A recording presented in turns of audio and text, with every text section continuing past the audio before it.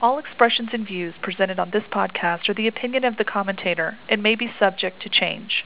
AAM makes no recommendation as to the suitability of any investment and may make a market or have financial interest in any security or sector discussed. Past performance is no guarantee of future results. Investors should consult a financial professional before making any investment decision.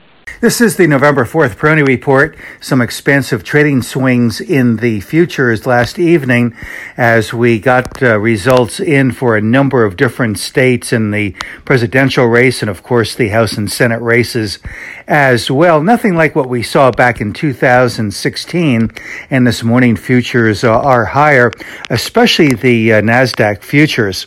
I think what might be telling the real story here, though, is the volatility index. It is down sharply this morning, presumably because we have gotten through election day, and that in itself did represent an uncertainty for the market to overcome. And it has, but of course the uncertainty remains as to who will be the next president. A number of very close races still in key battleground states. So the market really overall, though, taking it in stride, perhaps. The market views it as a good thing that the Democrats kept the House, the Republicans kept the Senate. So in a certain sense, their business as usual.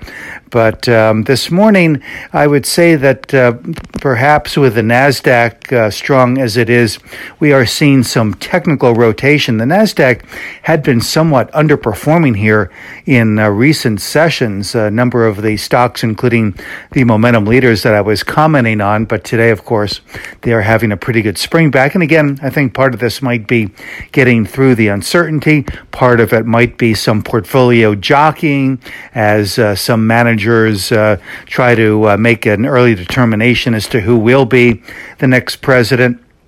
Yesterday, though, interesting that one of the leading subcategories was aerospace defense.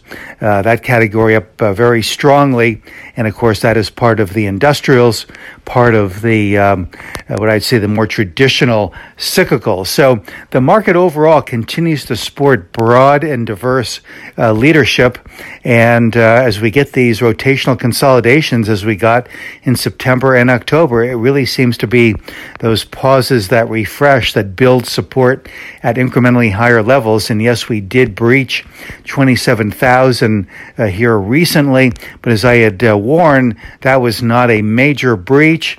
It was a breach of what had been an upwardly revised, and certainly I would admit a more aggressive move to boost support to the upper part of that 26,000, 27,000 range. But so far, the Dow's managed to hold that 26,000, 27,000 range and even move back toward and into the 27,000 area. So all in all, I see no changes technically as to the outlook short term and especially longer term, both positive in my view. This is Gene Peroni at Peroni Portfolio Advisors.